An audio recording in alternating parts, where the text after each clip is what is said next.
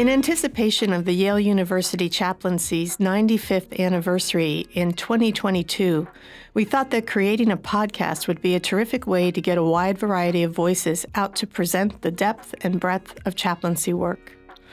We have witnessed a true hunger for content that is reflective and calming. This podcast, called Time for the Soul, aims to do just that, amplifying these voices by introducing the listener to the loving hearts and minds of chaplains. Throughout the COVID-19 global pandemic, we have found ourselves treading water in a sea of grief, bearing loss of many kinds, and facing a relentless streak of uncertainty that continues to test our souls every day. And yet chaplains have been here through it all, and are even managing to bring moments of joy and peace in the midst of so much darkness.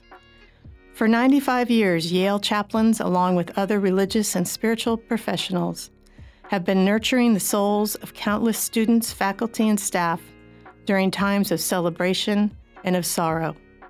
This podcast is but a glimpse into this poignant, tender work.